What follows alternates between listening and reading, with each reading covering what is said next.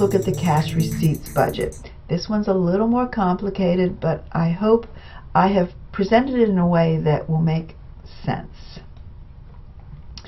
The first thing we need to determine is how much of our sales are actually paid in cash and how much are on credit. So the standard for this company is that cash sales represent 40% of all sales. So when we make a sale, 40% of our customers actually pay us in cash. The remaining 60% put the purchases on credit. Of those 60% credit sales, 70% are collected in the first month after the month of sale, and 30% in the second month after the month of sale. So that's saying in January, 40% of our customers are going to pay us in cash.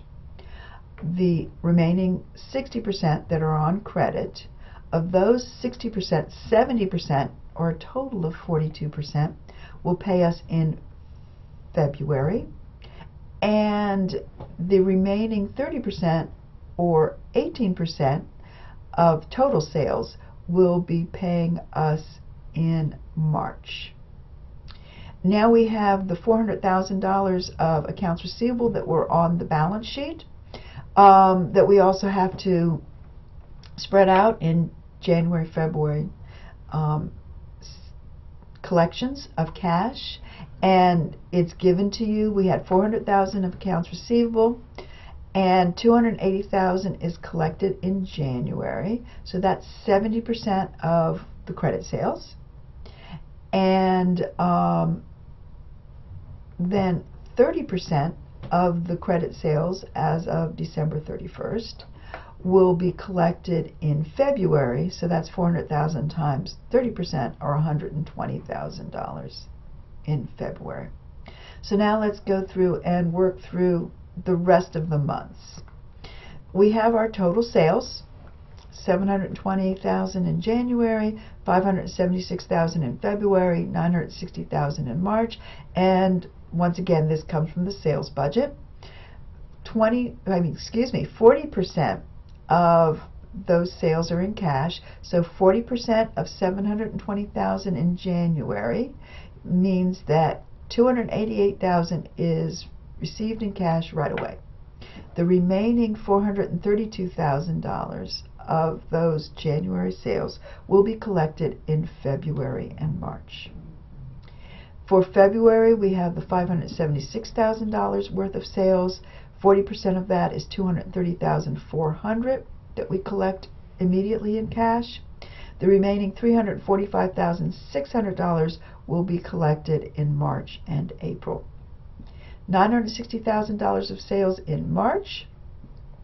40% of that, $384,000, will be collected in cash in March. The remaining $576,000 will be collected in April and May.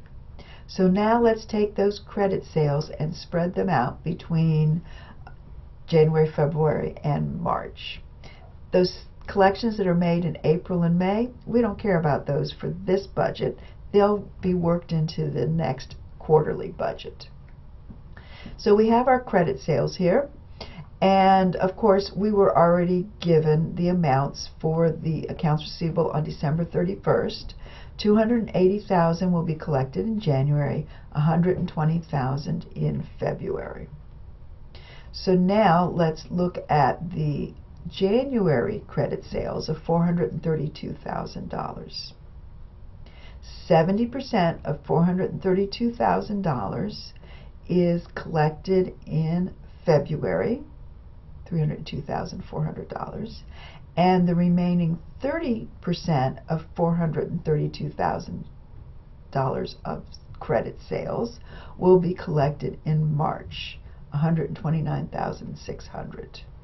If you add together the $302,400 and the $129,600, you should end up with $432,000. That's not going to work for the next months because remember, some of the collections are going to be in April and May. So let's look at the February sales. The credit sales of $345,000 $245,600. 70% of that is collected in the next month, which would be March. So that's $241,920.